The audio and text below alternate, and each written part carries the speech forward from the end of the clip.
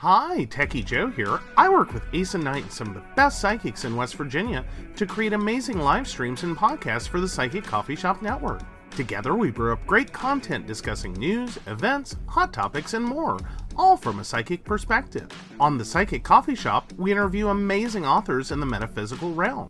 Coffee and Tea combines ACEN with Tracy, Dottie, Natalie, or Lady Gwendolyn for the good and the bad of being a psychic. Shameless Self-Promotion with Dottie the Psychic talks to leading and emerging YouTubers and business owners in our community. Mountain Bears brings you the latest in LGBT news and politics. The Psychic That Plans answers the question of, well, how a psychic plans. Plus, we're live on air. We take your comments and your questions, including psychic advice questions. Check out our amazing programming, book an appointment with top psychics, and find out all the wonderful things we have to offer at pcsbnetwork.com today. Hey everyone, Natalie here from the Pendulum's Path. If you need guidance, direction, spiritual connection, or more, then listen up. I have worked as a psychic and a medium for over 3 years, connecting people from all over the world with their loved ones in spirit, giving them insight and guidance into their current situations, the past healings that need to be worked on, and what it is they need to know today in order to have a better future. It would be my absolute honor if you would visit my website at www.thependulumspath.com. I also offer emailed readings for those with busy schedules too. Also, for you goblins who subscribe to the Esoteric Book Club, I have a special coupon code just for you. Enter the code Stay Weird to get $5 off of any order of $25 or more. Hope to see you there. Man, we've been covering some pretty heavy topics lately. I kind of need a break. A palate cleanser of sorts. What should we cover? Should we cover werewolves? Nah, I've already done that one. How about Bigfoot? Everyone loves Bigfoot. No, I've done that one too. Let's see what we have going on in the news. What do we have? Proof of alien life presented to Mexico's Congress by self-proclaimed expert. Now we're talking. Tonight, we're talking about aliens. I'm your host, Jason, and you're listening to the Esoteric Book Club.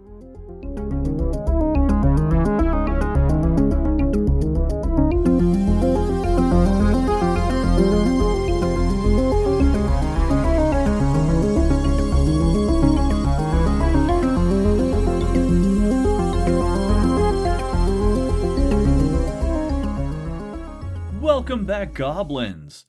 Despite what the intro may have sounded like, we're not really going to talk about the Mexican aliens, or I guess in this case they would be the Peruvian aliens, because that is their country of origin, supposedly. Frankly, they look like a bad papier-mâché replica of E.T., so we're not going to get into that. Instead, we're going to take a trip north. Way, way north. Tonight, we are covering the book Northern Lights, High Strangeness in Sweden by Fred Anderson. I first heard about this book about a year ago on Where Did the Road Go when Fred was a guest on there, and he was talking about what he was working on, the writing process, things like that. Never in a million years would I have guessed in less than a year's time I would actually be friends with the guy. And that actually works out in your favor too. Because in the next episode, I will be interviewing Mr. Homo Satanus himself. But I'm getting a little ahead of myself. First, we have to thank the members of the Esoteric Archive. Specifically, Grand Inquisitor Annie K, Grand Inquisitor Samantha, and Soul Rising Studios. Your contributions help pay server cost, purchase reading material, and helps me buy industrial-level quantities of turtle wax for the Flatwood Monster's skirt. You'd think the green paint would help seal that in a bit, but nope, it just keeps getting rusty. If you too would like to help keep Braxy's Hiney shiny, please contribute to the Esoteric Archive at patreon.com/ patreon.com/esoteric book club. Now, let's get weird. Northern Lights is published by Beyond the Fray Publishing. You know them from books such as Just Another Tinfoil Hat, the now infamous The Meme Humanoid, and a book that I plan to cover in the near future, Tracking the Stone Man, West Virginia's Bigfoot. In the introduction, Fred states, "I've always been a weird kid. It may be the result of escaping into a world of imagination when my own and my family's life was, to say the least, complicated and downright terrible at times. So the idea of something mysterious out there, the unknown and unexplainable, attracted me a lot more than any earthly matters. I was, and still am, one of those chubby little nerds with glasses who always hung around the esoteric shelves at the library, looking for new and old books about mysterious disappearances, UFOs, spontaneous combustion. It was so present in the stuff I read, I thought it was the most common cause of death for a while. Ghosts, and other things not normally respected or believed in our normal world. It didn't help that one of the librarians, an elderly lady with a strict, old-fashioned hair bun, told me children disappeared in the dimly lit basement of her library." Man, does that sound familiar to anybody else? I guess it's nice to know that I'm in good company. Anyway, back to the intro. With Northern Lights, High Strangeness in Sweden, I would like to bring out the weirdness of this cold, dark country in a book where I will share some incredible stories, many of which have never reached outside of Sweden. My focus is on humanoids and UFOs, but I promise that there will also be other kinds of high strangeness between these pages. I admit I am more interested in the experiences told by the witnesses than in physical proof. I have not ventured out to do any field investigations, nor focused on trying to find natural, more logical explanations, though I speculate a bit in some of the chapters. It's all about the stories. See, that's what I like most about books like this. They're not trying to prove or disprove anything. They're simply going out and archiving the story from the witness. As much as a lot of UFO researchers hate to admit it, this is all about folklore. These are the stories we tell about ourselves and those around us.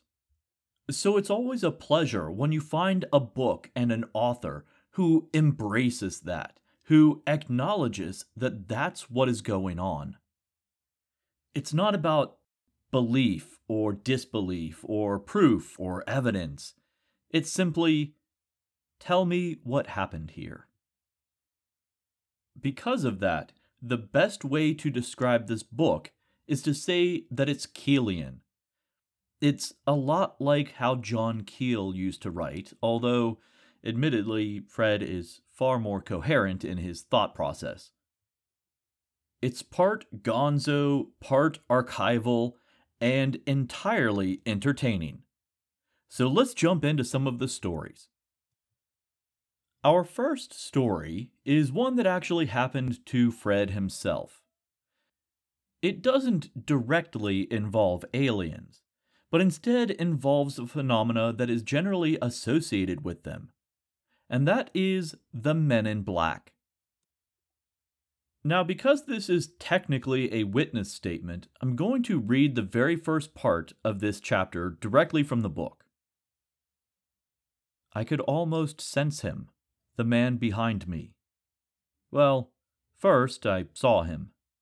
He was passing me in the opposite direction, and there was a slight delay in his movements, like he was checking me out, not in a flirtatious way, more like surveillance. I was walking up from the store to my apartment, not expecting anything out of the ordinary. But the notion of the phenomenon Men in Black, from now on called MIB, was on my mind at the moment. When I turned around, feeling his eyes burning on my neck, I saw him standing in the middle of the pavement, looking up at me. It's better to ignore, I thought, and continued up to the left, over the street and among the tall pines facing the apartment house. For some reason, I looked behind me again, and there he stood on the path covered with pine needles. The mysterious man wore a jacket with a hoodie, covering his face with shadows. He stood there frozen, watching me, which gave me chills, and I hurried inside and locked the door behind me. I can't really say that I blame Fred in this instance. I mean, in the best case scenario, this is just a weirdo being a weirdo, and even then I would still probably lock the door behind me. But that's not where this story ends. Later that day, Fred noticed that his cats were acting really weird. And if any of you have cats, you'll know that this is something that they don't normally do. This is a behavior that's normally associated with dogs. So anyway, he was at home alone doing some writing when he noticed that the cats were all looking at the door with rapt attention. And that's when he noticed that the doorknob was slowly starting to turn, in a way that someone was trying to get in without making a lot of noise. So Fred crept up to the door, looked through the peephole, and he saw that same man. Now, he admits in the book that what he does next is completely against all common sense. So he grabs the doorknob, wrenches the door open, and says, "Are you looking for someone?" Now, this is where the encounter turns into something out of a psychological horror movie. The guy doesn't move. He just stands there, stares at Fred, and says, "Loam." Fred's reply is, "Oh, there's nobody by the name of Loam here. Goodbye," and he closes the door. But he looks out the peephole to see what's going on. And this guy just stands there, almost confused. He lingers for a little bit, and eventually he walks away. These weird encounters continued for almost a month afterwards. At one point, the guy even rang the doorbell in the middle of the night, and when the door is answered, he simply repeats, "Loam." There's even a few instances where it's like something out of a vampire movie. Fred and his husband were standing on the balcony of their apartment looking down at the street, and under a streetlight, here's this hooded figure staring up at them, completely motionless in the dark. Another time, they found this guy on a neighboring balcony staring down at their door. Again, he was in the dark, completely obscured by shadows, and they only noticed him because they saw the reflection of his eyes. And again, every time they confronted him, his only reply was, "Loam." Now it seems like after a month, this guy just disappeared. They didn't see him, they didn't hear him, and nobody else really reported his presence. Much later, after all of this died down, Fred was reading The Secret Cipher of the Euphonauts, which contained a cipher that apparently Aleister Crowley used in his Book of the Law. The basic idea is that words are not what they seem. You have to punch this word into the cipher, decode the letters, and you'll get a whole new meaning compared to what was written on the page. So Fred was toying around with this cipher, and he was thinking, "Oh man, what was that weird word that guy was saying, the hoodie guy? Oh yeah, loam." So he punches that into the cipher. And what he gets back are words like soul, crawl, shadows. If you haven't noticed yet, the cipher is not a direct letter-for-letter translation. It's not perfect, and it's open to interpretation. That said, the translation was enough to really, pardon the pun, make Fred's skin crawl. So he starts to do some basic Googling. Loam is an actual word in the English language. Now, it's all pretty mundane. It's a word that talks about a type of soil. It's made up of sand, silt, and clay. But it also comes from a much older word. It comes from the word lamb, L-A-M. That's where things get really strange, because again, it takes him back to Aleister Crowley. In 1908, Aleister Crowley channeled an entity known as Lamb during his so-called Amalantra workings. Now this is all pretty weird, but why is it in a book about UFOs? Well, because Lamb was gray, featureless, had a huge head, and black almond-shaped eyes. Even though he presented himself to Crowley as an otherworldly entity, his depiction is that of the classic alien gray. A depiction that we wouldn't see again until Whitley Strieber's book Communion. To conclude this story, I want to read one more statement from Fred. So what the heck is all of this? Beats me. But one thing the MIB phenomenon leads to is paranoia. The next story could easily be debunked if it took place in a modern setting. Instead, this took place in 1931. So a lot of the technology that modern debunkers would cite in their explanations didn't exist at this time. Helgi Eriksson was working as a farmhand outside of the town of Eslov. He was 23 years old, and it was early January. He had just finished visiting with a friend at a nearby farm, and he was walking home under the dim light of a pale moon. Coming in the opposite direction, he saw about a dozen assorted men. Now that in itself is not unusual. Maybe a little unnerving, thinking that it could be a gang or something like that. Except none of these men were over a meter tall. For my Americans in the audience, that means none of these guys were over 3 feet tall. According to the witness, they all had beards and wore, quote, some sort of hat. They passed by him close enough that he could see their faces, and he described them as tough and cruel looking. To him, they marched as if they were soldiers, and they were carrying on a conversation in a foreign language that he couldn't identify. After they passed him, they turned sharply and marched directly into a field. There, they marched towards a blue-white light that suddenly appeared. It was surrounded by fog, and instead of walking around it as if it were a vehicle, they walked directly into it.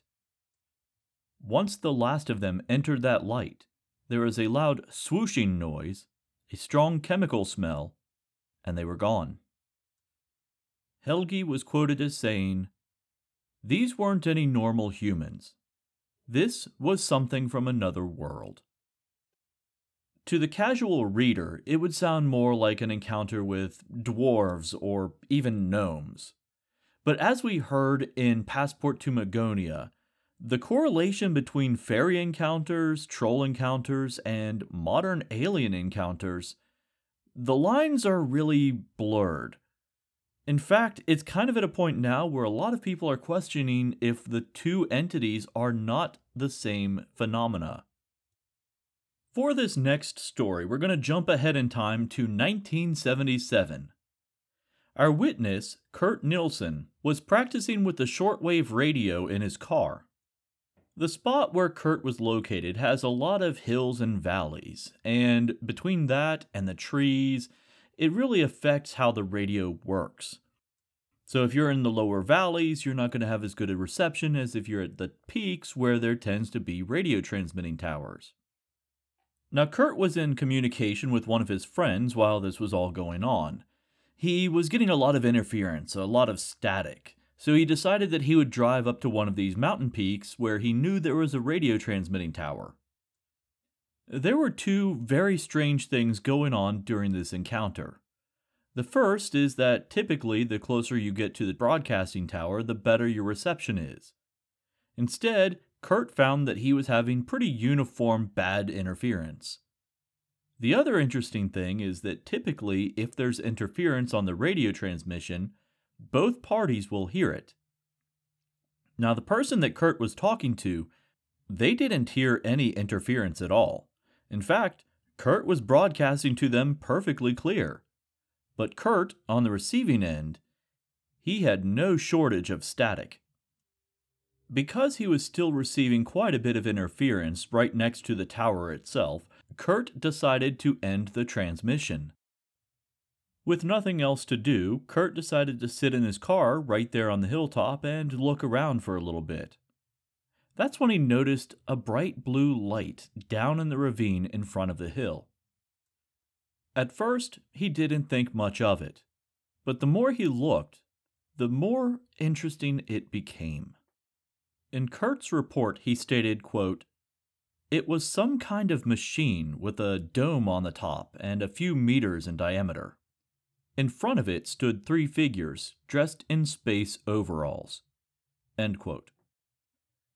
That doesn't sound too strange, except he goes on to describe the craft floating slightly above the ground, and these 3 figures, well, they were only about 2 feet tall. This scene completely boggled Kurt's mind, and he wanted to get a better look at them. So he turns on the car headlights, and everything vanishes. No craft, no entities, absolutely nothing. I'm sure Kurt was a little disappointed at this point, so he turns off his car and his headlights. And they're back. The craft, the figures, all of it. Well, that was just too weird for Kurt. He turned his car back on, turned around, and got out of there. He had barely gone 50 meters down the road when he had to slam on his brakes, because there, in the middle of the road, were these 3 2-foot-tall entities. The entity in the middle was holding a spade-shaped object. It made a gesture with this object, and suddenly, Kurt's car just shut down. The engine, the lights, the radio, everything. Kurt just sat there for a few moments. When nothing happened, he slowly reached down, started his car, and put it in reverse. When he was about 10 meters away, he turned on his headlights, and again, all 3 of the figures vanished. That was all the permission that Kurt needed, and he got out of there as fast as humanly possible.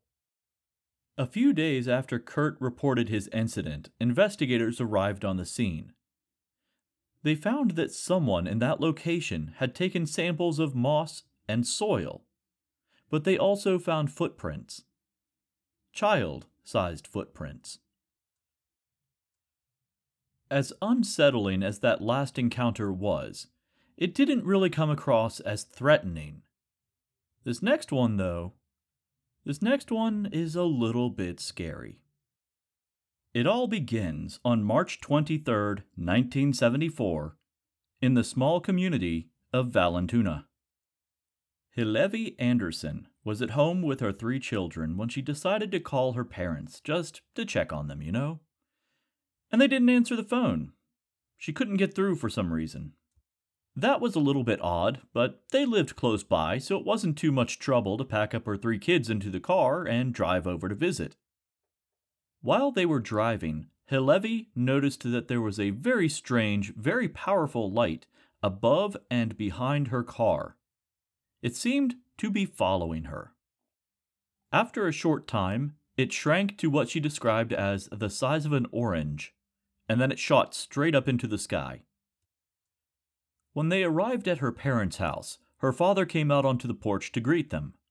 He said that the telephone was out of order and there was some sort of strange interference on the television. Hillevi told her father about the weird light that was following her. And that's about when he pointed across the road and said, "A light sort of like that?" For a few minutes they watched this light. It was strong and bright. But that's not the strange part. The strange part was that there was a smaller light hovering around it, zigzagging across the sky. Even more bizarre, there seemed to be 3 beams of light, but they weren't coming from the ship. They were coming from the ground, pointed towards the ship. That's about the time that all the children started screaming. Halevi's daughter even threw herself on the ground and refused to move. As if reacting to the sound that the children were making, the ship once again shrank to the size of an orange, shot straight up into the sky, and disappeared. When everything calmed down, it was decided that Halevi should go check on her brother, who lived close by, since the telephones were out and they simply couldn't call him. There were no noticeable incidents while Halevi drove from her parents' house to her brother's, but when she got there, her sister-in-law met her on the front porch. She asked her, "What was with that strange light that was following you as you were driving up the road?" Now at this point, her brother Hilding became involved, and he was super curious about what this was. So together, they decided to go investigate. The way it's written in this book, I started to question if Halevi took her children with her, and then later on it's pointed out that yes, her children were in the car the entire time. So just wait, this is going to get really weird. Hilding got in his own car, and he took point on this. He began driving down the road with Halevi in the car behind him. They didn't get very far before Hilding saw what he describes as a hat-shaped object floating above his vehicle. Soon after that, they noticed a larger oval-shaped craft floating about 30 feet above the ground in front of them. It's unclear if Halevi noticed the hat-shaped object above her brother's car, but she noticed a small glowing orange sphere that was, zigzagging back and forth. At some point in their travels, both the larger craft and that orange sphere began to hover above and behind Halevi's car.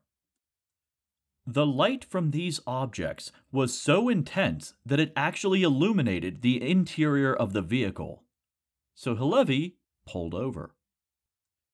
Now that the vehicle has stopped, one of Halevi's daughters tries to leave the car. In a later interview, the girl explains that she tried to leave because something was telling her to go outside.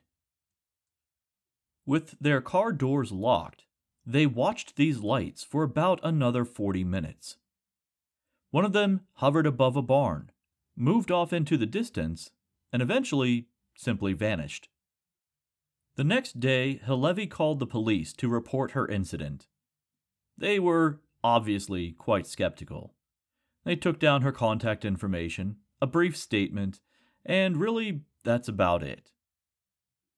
Unsatisfied, Halevi then called the Swedish National Defense Research Institute. Again, they were super skeptical, but they also took her information and recorded the incident. In a move that comes right out of Project Blue Book, they suggested that what she saw was merely a balloon. By this point, Halevi is obviously quite frustrated. But all of that was about to change. Soon after, she got an interesting phone call. It was the police. They were calling to apologize. Over the course of 2 days, they had received 76 separate reports from 31 different witnesses. For those of you who are saying that the numbers don't quite add up, that means that some of these witnesses had 3 or more encounters over a 2-day span of time.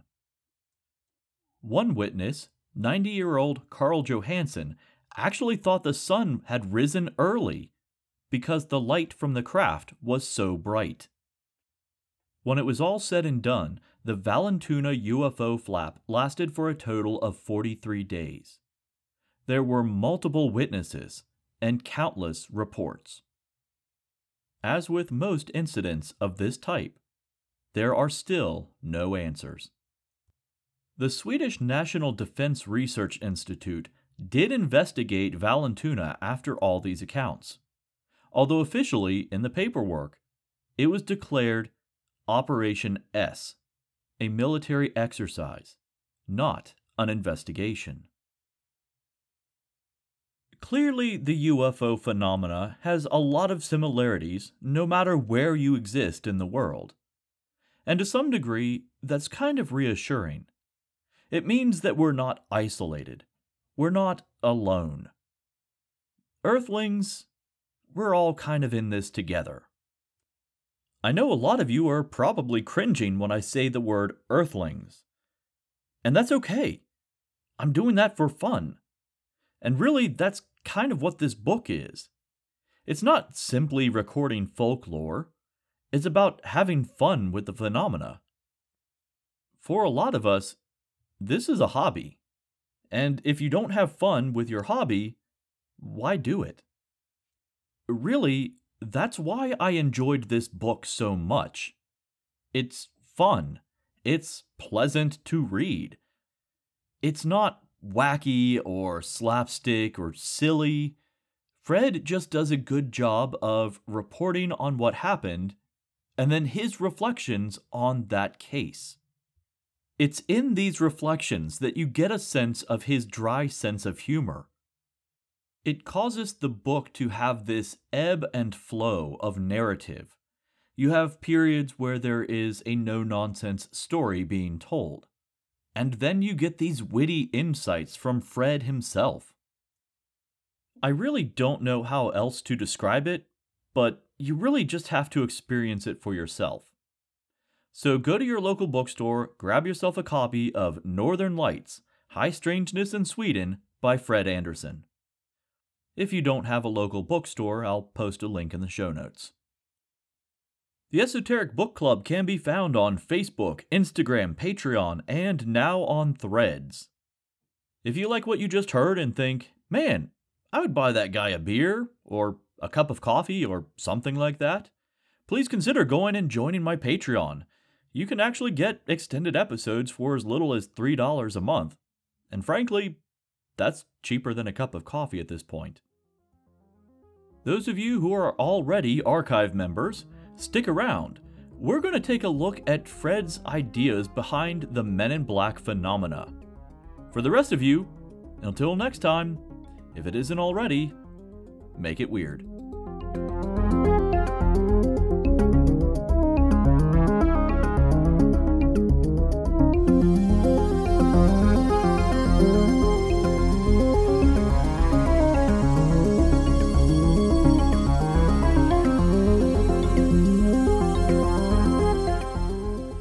Be nice if the Men in Black were as smooth and collected as Tommy Lee Jones and Will Smith in the Men in Black movies. But they're not. They're awkward.